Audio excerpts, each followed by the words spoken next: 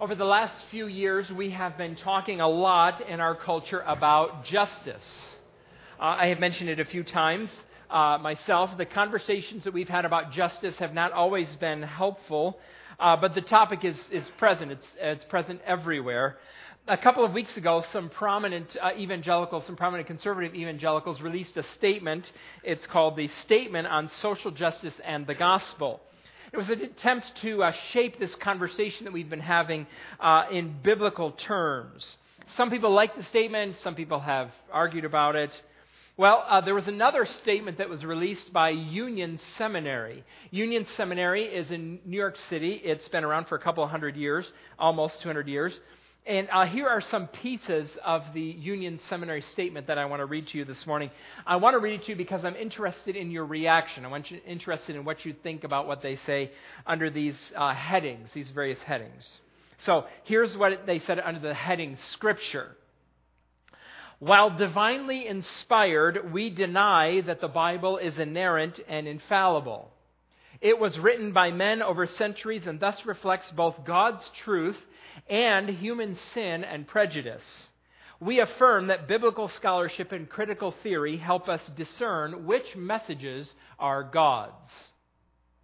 So here's the heading under their understanding of the gospel. We affirm that the gospel is revealed through Jesus and that liberation was central to Christ's mission.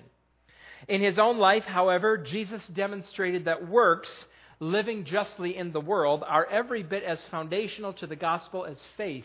They cannot be separated. Here's what they say about salvation. We deny that salvation is only found through Christianity, that God's grace is exclusive to any single faith or religion. Moreover, in God's eyes, there is no difference in spiritual value or worth between those who are in Christ and those who aren't. Just a couple more here. Sexuality and marriage. We affirm science and theory's confirmation that God created humans to live into various sexual orientations and genders. The spectrum of human sexual experience attests to God's expansive love. We deny that any love that does no harm should be rejected. One more here is racism. We affirm that racism is a sin which has long badly corrupted Christians and caused people to justify some of history's worst atrocities in Christ's name. Moreover, we affirm that white evangelicalism has done much to elevate one ethnic group and subjugate another. So, what do you think about this here? On the one hand, some of you will notice differences between this statement and our own convictions as a congregation. So for the last couple months, we have been walking through our doctrinal statement, and there are some definite differences between this and what we believe. On the other hand, as I read it, it might have dawned on you that this statement summarizes the sort of openness and tolerance and progressiveness that fits really well with our current cultural mood. No one who has written this or subscribed to this would be accused of being bigoted or hateful. This doesn't seem to match what we believe, but it's certainly a popular statement. So here are two competing visions for what it means to follow Jesus faithfully. One seems to pass the truth test, at least the truth as we have taught it and continue to teach it, but the other seems to pass the love test, at least in the way that our culture defines love. It fits, it matches conventional wisdom. So what do we do here? Some of you, when I read that statement, it was like reading, waving a red flag in front of a bull. It makes you want to jump up and argue and debate and contest and disprove what you think is this sentimental claptrap. That's what you want to do. But there are others who really already just don't like the adversarial mood that I have already started. Does following Jesus really mean that we have to fight all the time with people who disagree with us? Can we talk about something else? If you can enter into, just for a moment, the trouble that might be caused in someone's mind by these competing visions of what it means to follow Jesus faithfully, if you can enter into that confusion about these different visions, then I think you're ready to begin reading the letters that the Apostle John penned to followers of Jesus who lived in modern Turkey the Romans called it Asia, about 1950 years ago. Today, we're going to begin a 4 or 5 month study of the letters of John. And for a moment, you can look at this beautiful sign behind me and ooh and ah. Isn't that so nice? Pastor Scott made that for us, so it's ready for our use. We're going to start talking about John's letters. And today I want to introduce them. Now, it's been some time since I have done the sort of introductory work that we're going to do this morning. The last time we did this, the last book we studied was 1 and 2 Samuel, and we started that on January 15th in 2017. So some of you have come to the church and joined it without ever hearing one of these talks that I'm going to give this morning. This is going to be a little bit more like a lecture than a sermon. The emphasis is a little bit more on information than on application. I want to orient you to these letters. I want you to get ready to read them really well.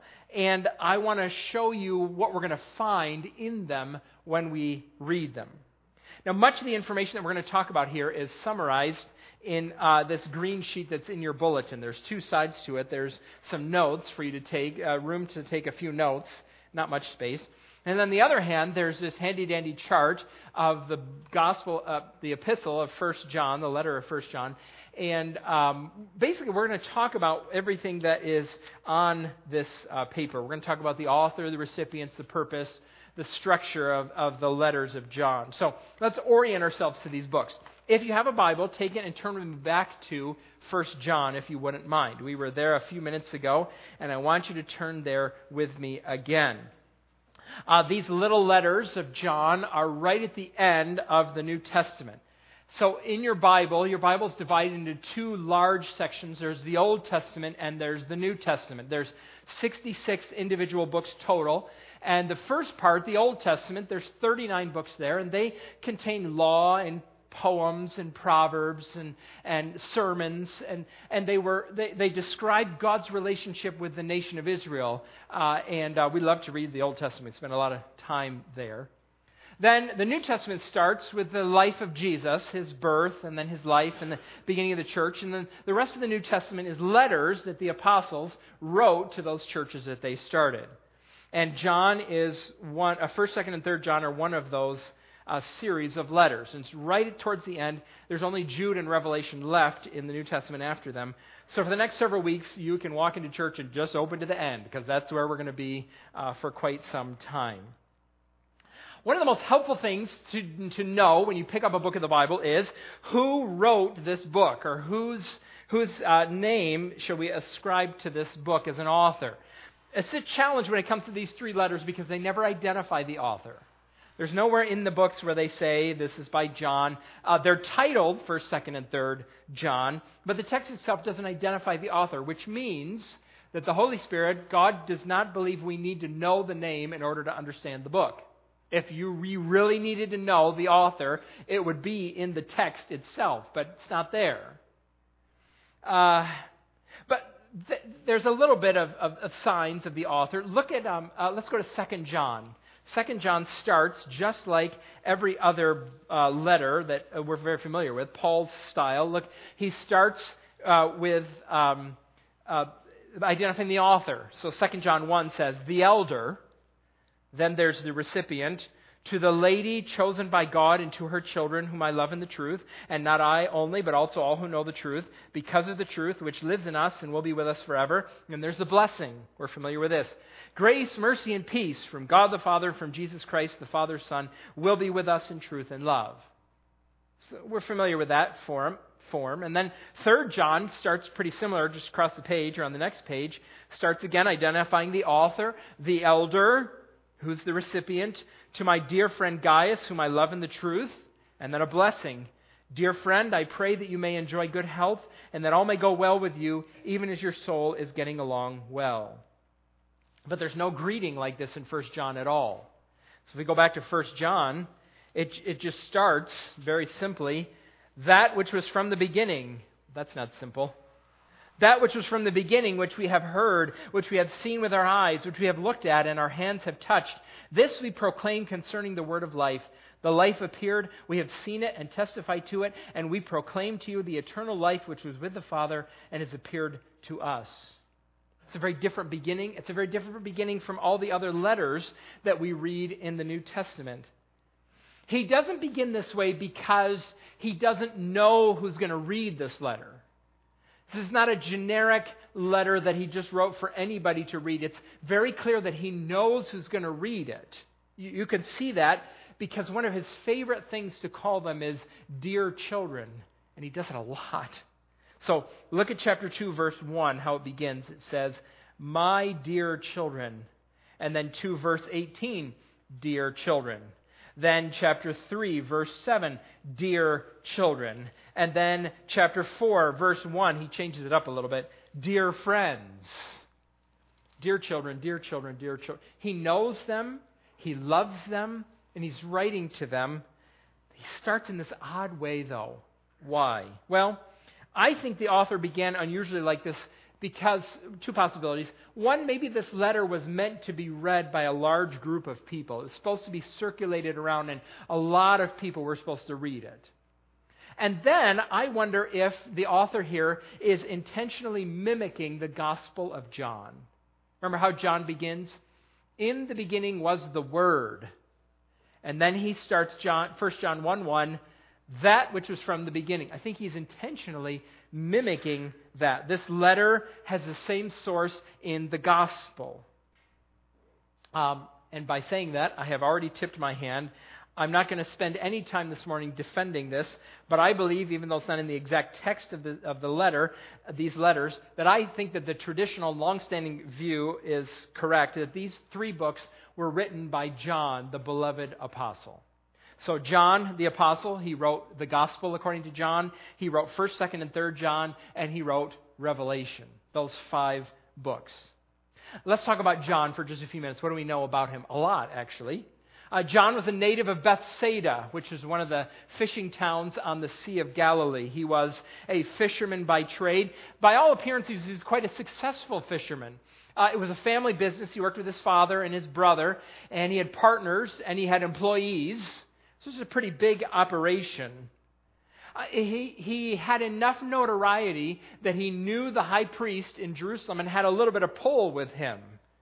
So John was a not unsubstantial person in Bethsaida.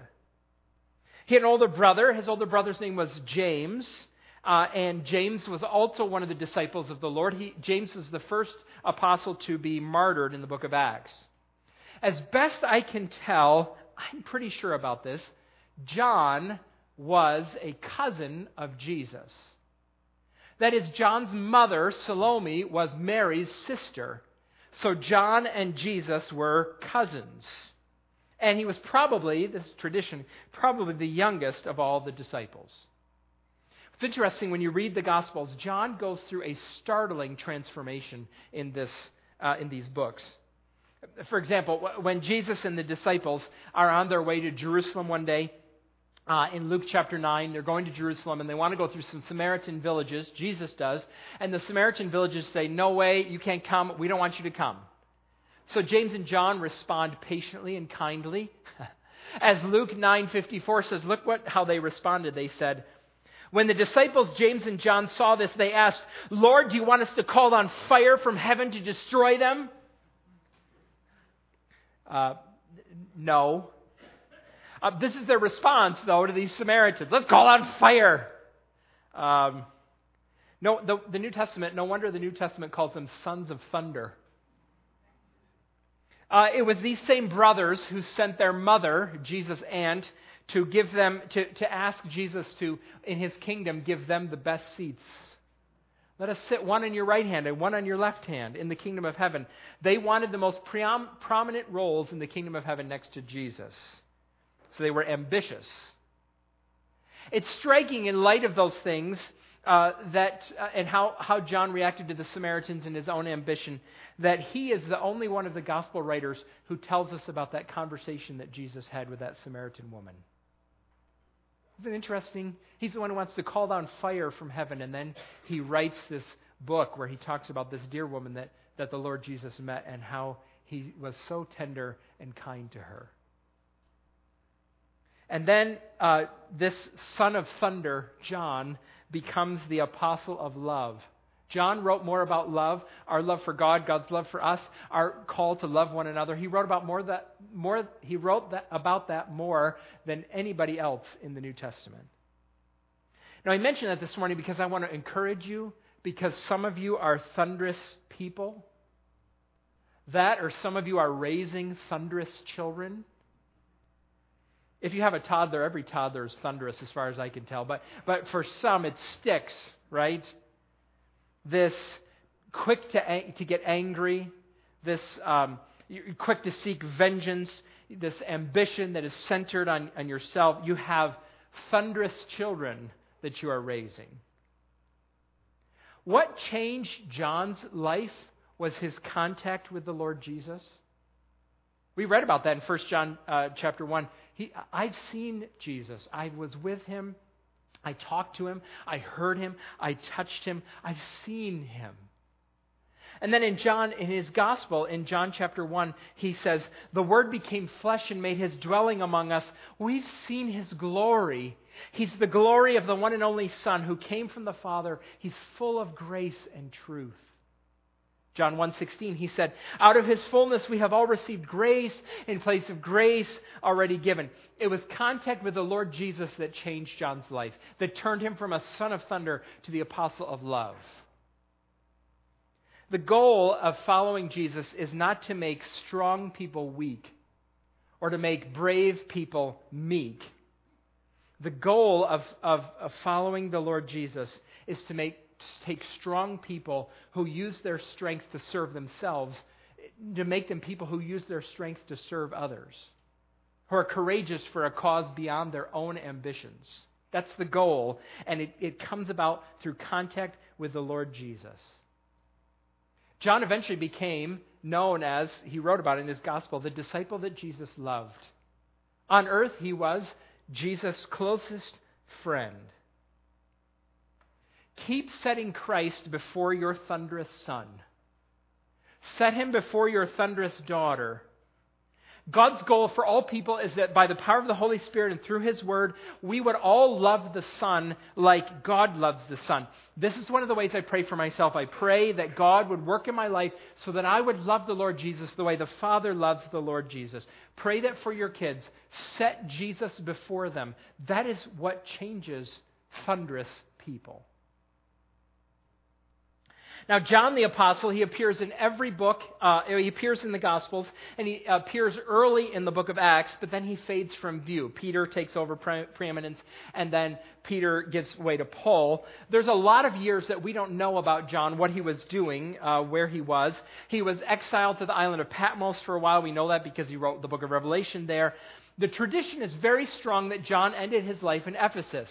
I've never been to Ephesus. I'm not sure if it's still there. Some of you may have been there. But at one point in time, there were two locations that were vying to be known as John's tomb. He's only buried in one, but they were selling T-shirts outside of both places. And so the tradition is very strong. He spent the last years of his life in Ephesus. He lived a very long life. He may have lived to the 90s, the AD 90s, into his 90s. So that's John, the author of this book, these books. Let's talk about the recipients of the letter of these letters.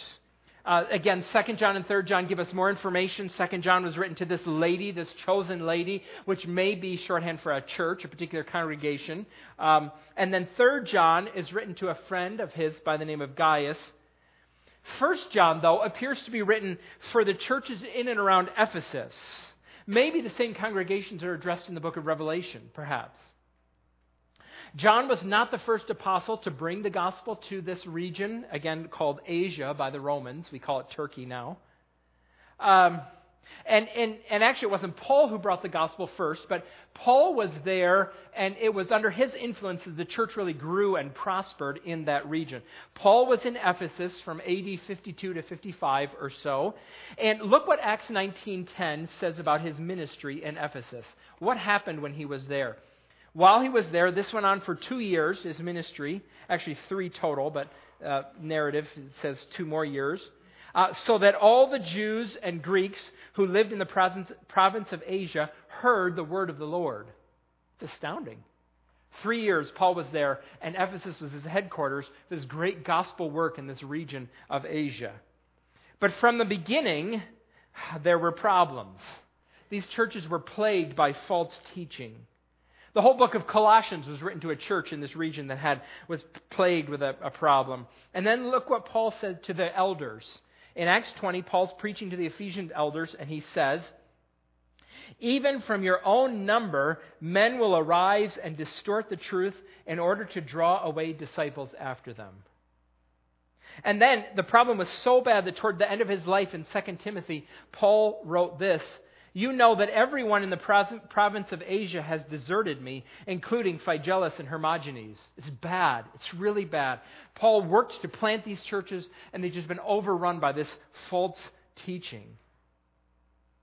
I know that some of you really dislike conflict, that you don't like it when we have disagreements in the church about things, and we talk about how we disagree with other people who name the name of Christ. But this is the way it has always been. The church has always had to be vigilant. It's always been engaged in some form of combat.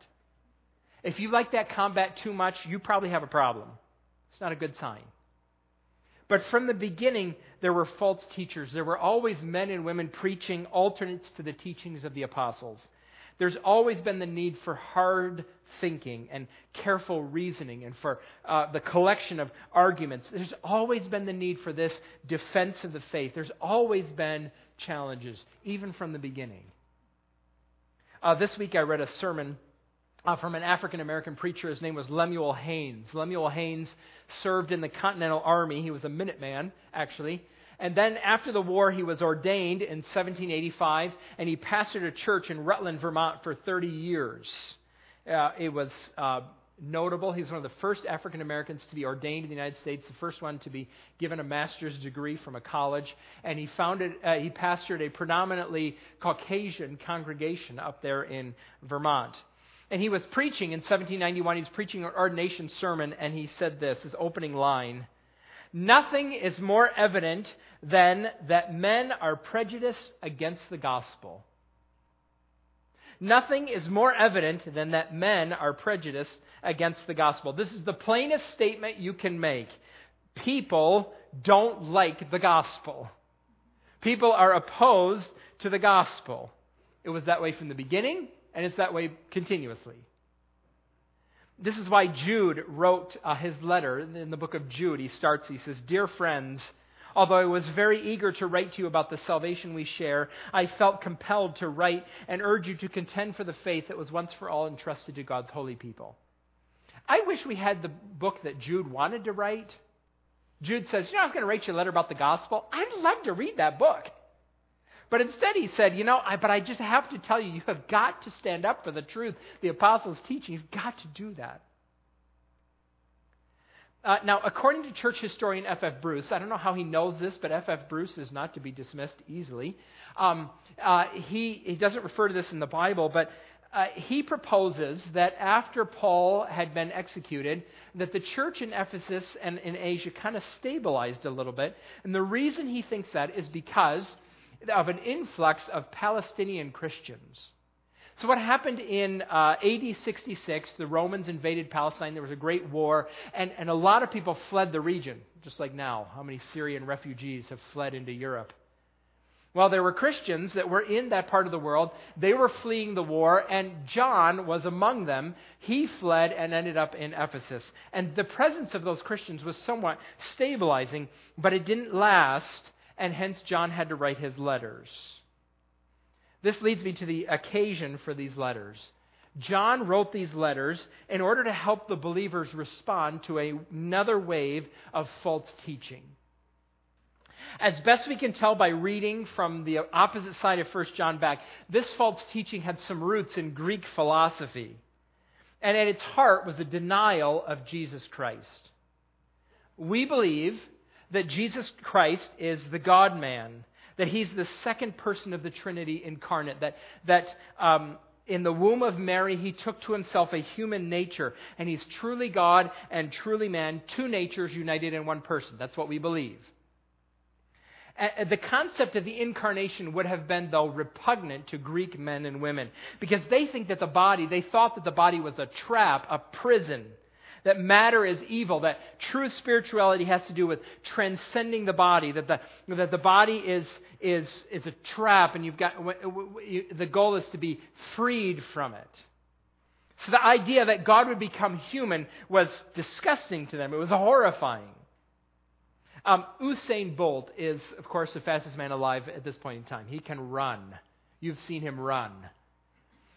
Imagine if someone decided sometime that it would be just great to put him in a body cast. That would be wonderful. We'd love to see Usain Bolt in a body cast. And you'd look at that and you'd say, that's crazy. Why would you do that? Why would you ruin such a great potential? He's the fastest man on earth. Why would you bind him up like that? That's terrible. Well, that's what Greeks would say about the incarnation. Why would the God of heaven take to himself human flesh, this trap, this prison? Why would you do that? There was a teacher in this region who was prominent during John's day. His name was Cerinthus. And Cerinthus believed that the Christ was some sort of lesser divine being. And when Jesus of Nazareth was baptized, the Christ came upon Jesus. And that's when God the Father said, "This is my Son." And the Christ was there with Jesus throughout his ministry, empowering his ministry. And then when Jesus of Nazareth was hanging on the cross, the Christ left him. Hence, Jesus says, my God, why have you forsaken me?"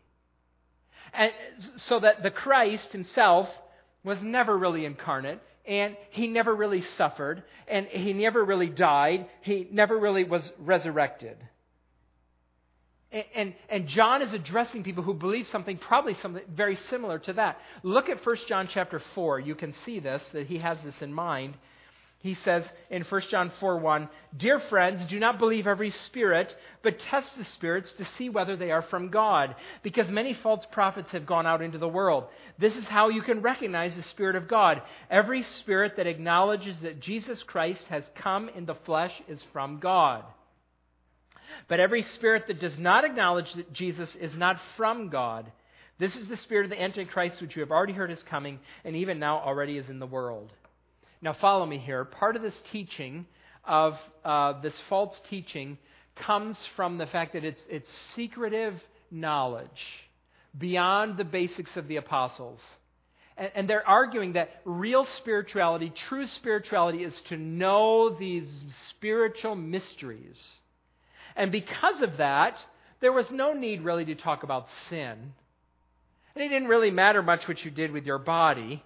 You need the knowledge to make you a spiritual person. And because they had this secret knowledge, they tended to be arrogant, loveless people.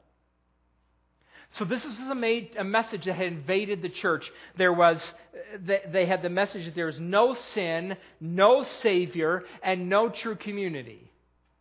You can imagine how this might rile an apostle up, right? These things, believing these things is what makes you a Christian. Recognizing your sinful condition before God is an essential part of the gospel. We are rebels under God in the world that He has made. We don't love the right things. We don't do the right things. We don't value the right things. We don't think the right things. We have fallen short of God's perfect character. We are sinners, the Bible says. You can't deny it. There's no use denying it. And Jesus is our Savior, the one who came to die in our place on the cross for our sins. He bore the penalty that we owed. He died and He rose again. And the Bible invites us all to turn to Him and trust in Him, recognizing the payment that He made for our sins. That's how you become a Christian, by turning to Him. And when you do, you become a member of this new community with love as its goal. So here's John's message in contrast to these false teachers. 3 great themes of his letter. These letters are about the reality of Jesus, the centrality of love, and the necessity of obedience. These 3 themes. The reality of who Jesus is. He's God the Son, God in the flesh. The centrality of love in the life of His followers. and the necessity of obeying His commands. We're going to come back to these three things over and over and over again. Now, in particular, what challenged these new believers, or these believers that John wrote to, is that the false teaching was coming from their former friends. Look at 1 John chapter 2, verse 18. 1 John 2:18. He says, "Dear children, this is the last hour, and as you have heard that the Antichrist is coming, even now many Antichrists have come. This is how we know it is the last hour. They went out from us, but they did not really belong to us. For if they had belonged to us, they would have remained with us. But their going showed that none of them belonged to us." These false teachers, they were part of the church. What do you do if the person who led you to Christ, who shared the gospel with you, suddenly turns and says, "I don't believe that anymore. I'm not going to follow Jesus anymore"?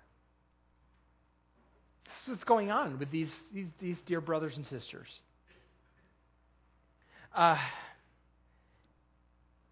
What these false teachers were teaching, frankly, in some ways, probably sounded better to the recipients of this letter than what the apostles had taught them. It sounded, because it coincided with their culture, it sounded more familiar, it fit better, it was forward thinking, it was more progressive, it was on the right side of history, this false teaching. Here's a trend we see in John, that we see, 1 John, we see in church history, that there have always been people interested in updating Christianity to make it match the times. They're well-meaning people. They're trying to save Christianity. I want to save Jesus. I want to save the teachings of Christianity. And in order to save them, we've got to change them. In the 20th century, the effort was made to save the teachings of Jesus by divorcing them from miracles. You know, we're scientific people. We're educated people. We can't believe that a fish swallowed a man. That's ridiculous. We shouldn't talk about that, really. Or that it rained and flooded the earth. We shouldn't really talk about that. And these miracles that Jesus did with leprosy and demons, we shouldn't. Listen, no one's going to believe Jesus if you emphasize this. So we need to take those miracles out. We need to de-emphasize them. If we want to save Christianity, we have to make it more believable. The pressure that we're experiencing now is not to remove the miracles from the Bible. The pressure we're experiencing now is to remove what it says about sex from the Bible. It's impossible, so they say, to uphold these biblical standards. How can anyone in 2018 believe that sexual intimacy is reserved for one man and one woman within the covenant of marriage? Don't you understand all the colors and hues of human sexuality? No one will believe this. No one will turn to Jesus if you insist on upholding what this says. But if you change, we'll win people to Jesus. We'll save Christianity by changing what we say the Bible believes about human sexuality. What the 20th century church in the United States has revealed is that churches who change in order to save Christianity die. They wither and die. Now why? Why do they wither and die? Because in part they have nothing else to offer anyone. They have nothing different. If we're in the church preaching the same message you hear outside of the church, what do we have left? Casseroles. That's all we've got left. That's all we have. I've quoted Tim Keller before. He says, if the God you worship never confronts you, never disagrees with you, never challenges your culture, He's not the real God. You are merely worshiping a spiritualized version of yourself. Somewhat different vein, D.A. Carson quoted an old Scottish preacher who was being challenged about some of the progressive teachings of his day, and the Scottish preacher said, "You say I am not with it, and my friend, I do not doubt it. But when I see what I'm not with, I'd rather be without it." So in John, there are these three countercultural values: the reality of Jesus, the centrality of love, and the necessity of obedience. And in some ways, they function like tests. How do I know that I truly know God? There's these two competing visions for following Jesus faithfully. How do I know that I know God truly? And John writes about this, and he talks about it's the issue. Look at 1 John 5:13. He says, I write these things to you who believe in the name of the Son of God, so that you may know you have eternal life. You can read this book and you can talk about these truths. Do you believe the truth about Jesus? Do you believe, are you living in love towards your brothers and sisters? Are you obeying? 3 tests almost: the truth test, the love test, and the obedience test, the morality test. And John emphasizes all 3 of them. He emphasizes truth, love, and morality. If you have truth, but you have no love and morality, what are you? You're a hypocrite. If you have obedience, but you have no love or no truth, all you have is legalism. You're cold. You have great rules, but you're cold. If you have love, but no truth or obedience, all you have is sentimentalism. You can whisper sweet nothings to everyone, but you'll have no resources to help them actually change. So all 3 of these things: truth, love, morality, obedience. 1 John is a book that's meant to help us grapple with the issue of assurance. Do I really know God? Do I truly know Him? Some of you struggle with this. Do I really know God? One of the things that we're going to do as we go through this book is we're going to have to grapple with John's style. John uses this style. It's the same style in the book of Proverbs. It's the same style that Jesus preached in. It is the same style found in the wisdom literature in the Bible. In wisdom literature in the Bible, and in John, and in Jesus' preaching, and in James somewhat, the world is divided into 2 groups. There is light and there is darkness. There is the wise and there is the foolish. There are the children of God and the children of the devil. And the differences between them are stark. And you are either in or you are out. Those are the only 2 options. There is no in between. You are in or you are out. You are light or you are dark. Look at 1 John 3:6. John writes this way. He writes this way in 1 John 3:6. No one who lives in him keeps on sinning. No one who continues to sin has either seen him or known him. You are either in or you are out. And if you are sinning, you are out. This contrast.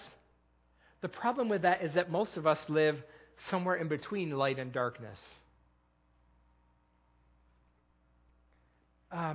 Was David, we talked about King David for a long time, didn't we? Was David in or out? Surely he was in. Surely he was in. God made those promises to him. Surely he was in. Except for when he was committing murder and adultery, right? What do we do about that? Was Abraham in or out?